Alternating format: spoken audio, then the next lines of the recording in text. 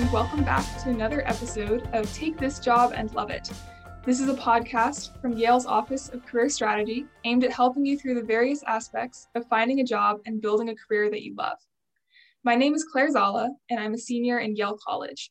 I work with the Common Good and Creative Career team to support Yale students interested in pursuing careers that make a difference and encourage creativity.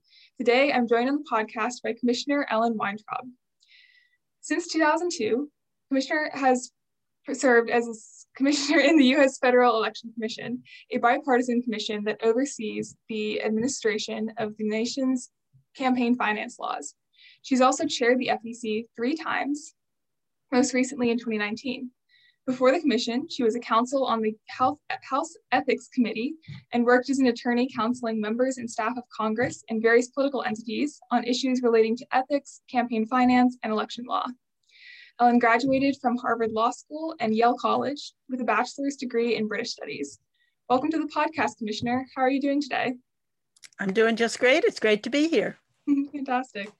So could you please tell us more about your work with the commission? Why does the FEC play such an important role in a healthy democracy?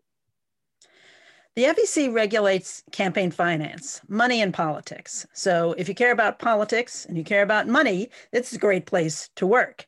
Money really has a huge impact on who gets elected, but also what gets enacted. And what we do is to provide transparency to the American people. So everything that you read in the newspaper about what industries and what individuals are supporting which candidates, how much money is being spent, all of that comes from the data that we collect from the candidates and from the party committees and the political committees and make public on our website and make available so that people can see if there are conflicts of interest, if there are, and make their own judgments about who they want to support. You can learn a lot about a candidate based on who is supporting them and draw some interesting conclusions there. If, for example, if the Sierra Club is supporting a candidate or the NRA is supporting a candidate, that really tells you something about the kind of issues that that candidate is likely to be pursuing when they're in office. So I think this information is very important to the American people to figure out what influences are being brought to bear on their government.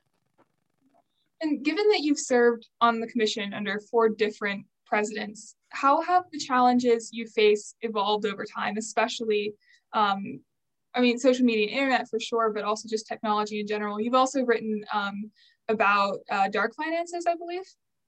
Dark money, yes, the money that we don't see.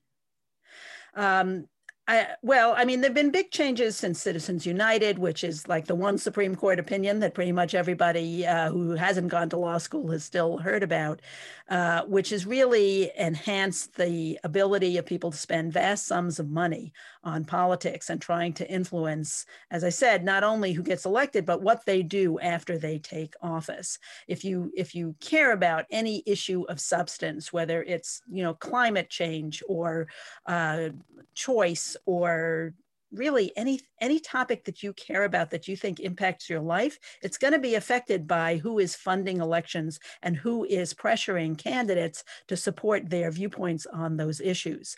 As a result of the Citizens United decision, wealthy individuals now have a much larger role that they can play. They can put unlimited amounts of money into super PACs to try and sway the public to support or oppose different candidates. And there is a fairly small group of people who do spend millions and millions of dollars trying to influence the public. So on the one hand, because of the role of the internet and because it's now easier for people to give small donations, on the one hand, we've seen a big increase in small donations, people who give $25 or $25 a month supporting the candidates of their choice. But on the top end, we've also seen a group of a few hundred to a couple of thousand individuals who give literally millions and millions of dollars every cycle in order to try and influence the outcome of the election. And that, I think, is really consequential when it comes to how politics gets played in this country. It seems like such a big, multifaceted problem / work that you're doing. I'm curious, what is a day in the job like for you? Well, of course, it's like everybody else in the country. It's different now, a little different now than it was before. I don't literally go into the office anymore. The entire agency is on telework, but we have an enforcement role. So there are a set of rules that are rules and laws about how people can raise and spend their money and who it can come from and how they disclose it. And we enforce those laws. So people file complaints with the FEC, and a lot of my day is taken up with reading the reports that our Office of General Counsel gives us with recommendations on how we should deal with those complaints about campaign finance violations. Another big part of my job is writing rules, writing new regulations, and that requires a different, slightly different skill set, different way of thinking about not just what have people done in the past, but what is the best way to interpret the law going forward? What sort of new rules should we be putting forward to help people understand how they can go about complying with the law?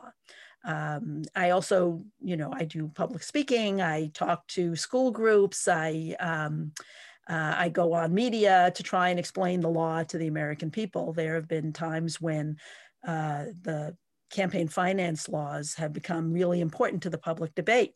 For example, the ban on foreigners giving money in our elections became very important in the course of the impeachment of the former president. And we are the people who have authoritative information on that set of laws. So I was on the media, I was writing statements that people could use to figure out exactly what the parameters were. It seems that your legal career has always been built around political and electoral ethics. Was this the focus that you expected for yourself when you were at Yale? No, absolutely not. I don't think anybody grows up thinking they want to be a federal election commissioner when they grow up. I was not sure what I wanted to do when I was at Yale. I majored in British studies because it was the broadest possible topic that I could think of, and it gave me a good excuse to go to London. But I had not at that point decided whether to go to law school. My parents always wanted me to go to law school, so naturally that was the last thing I wanted to do. But turns out they were right. Sometimes parents are right.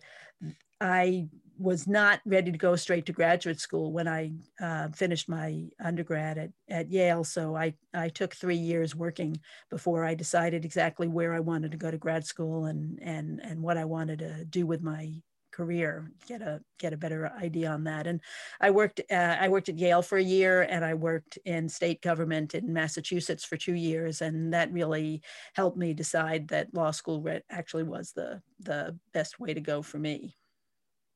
And given that you were, I think, only the third woman to serve as commissioner, did you face any challenges getting started either as a woman in law or a woman in politics? Yeah, well, things were very different back when I got started. I've been doing this for a while. I remember in my first year out of law school, being invited to an important meeting with a client and learning on the way to the meeting that it was being held in somebody's private club that didn't admit women as members.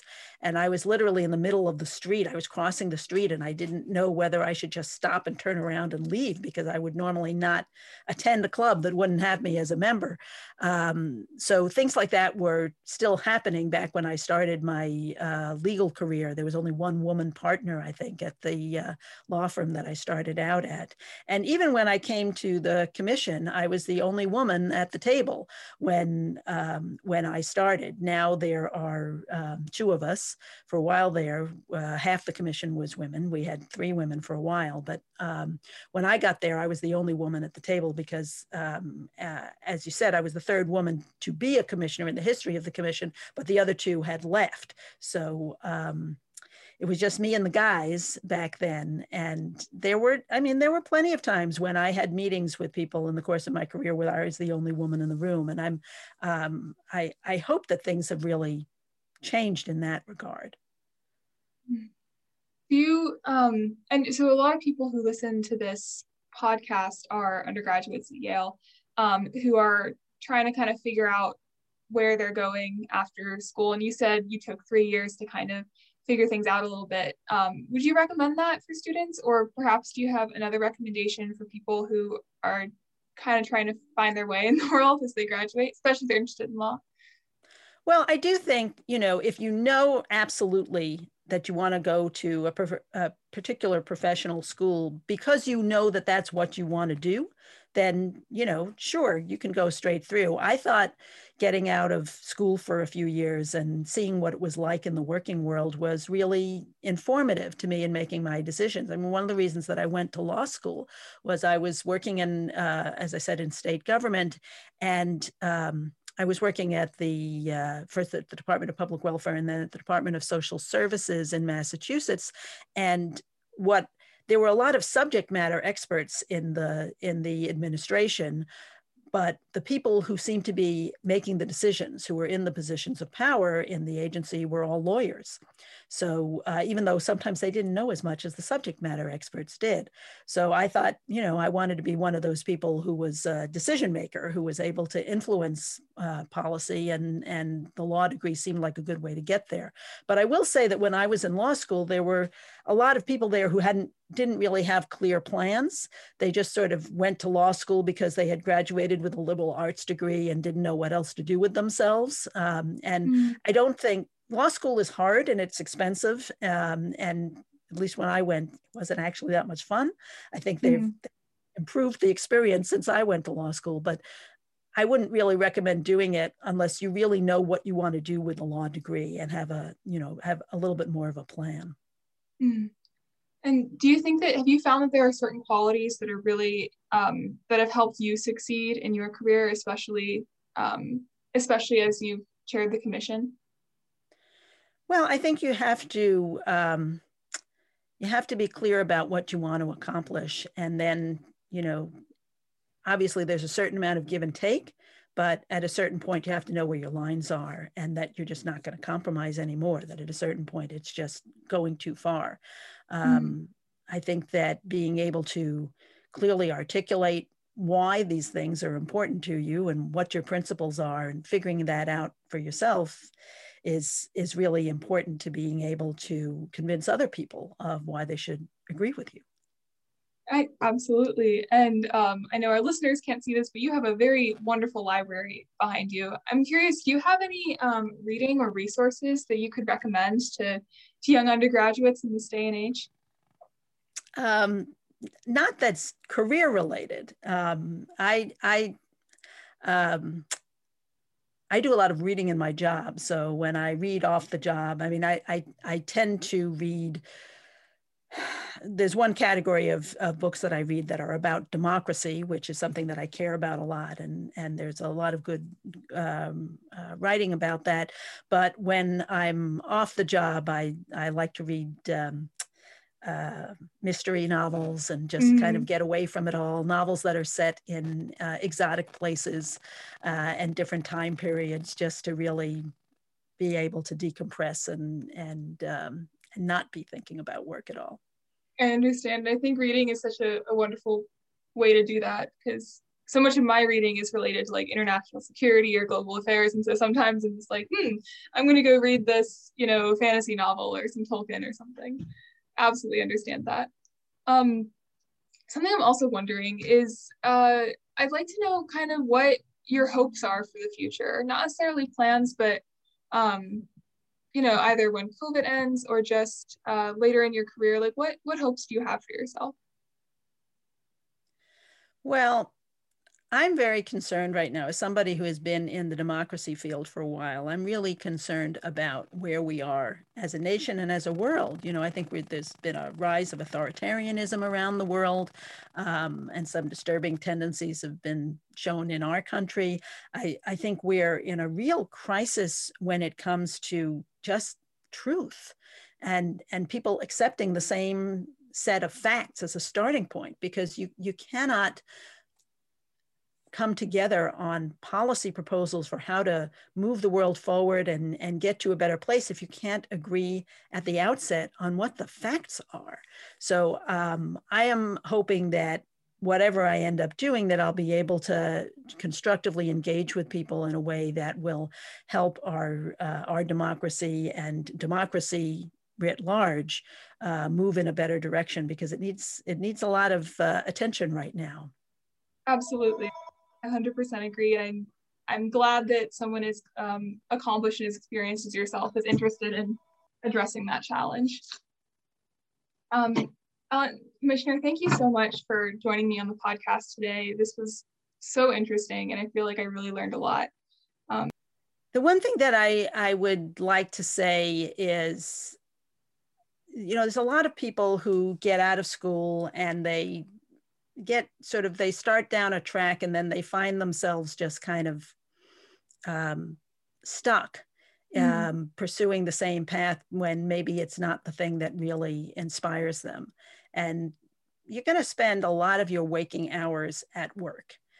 As Yale graduates, you're going to have a lot of options in front of you. I would really encourage students to think hard about what they can do that will feed their souls as well as their bellies and their pocketbooks. I mean, you can, I am actually fairly passionate about the work that I do, and other people don't have to be passionate about the same things that I'm passionate about, but I hope that they will find their own passions and a way that they can use those to make the world a better place.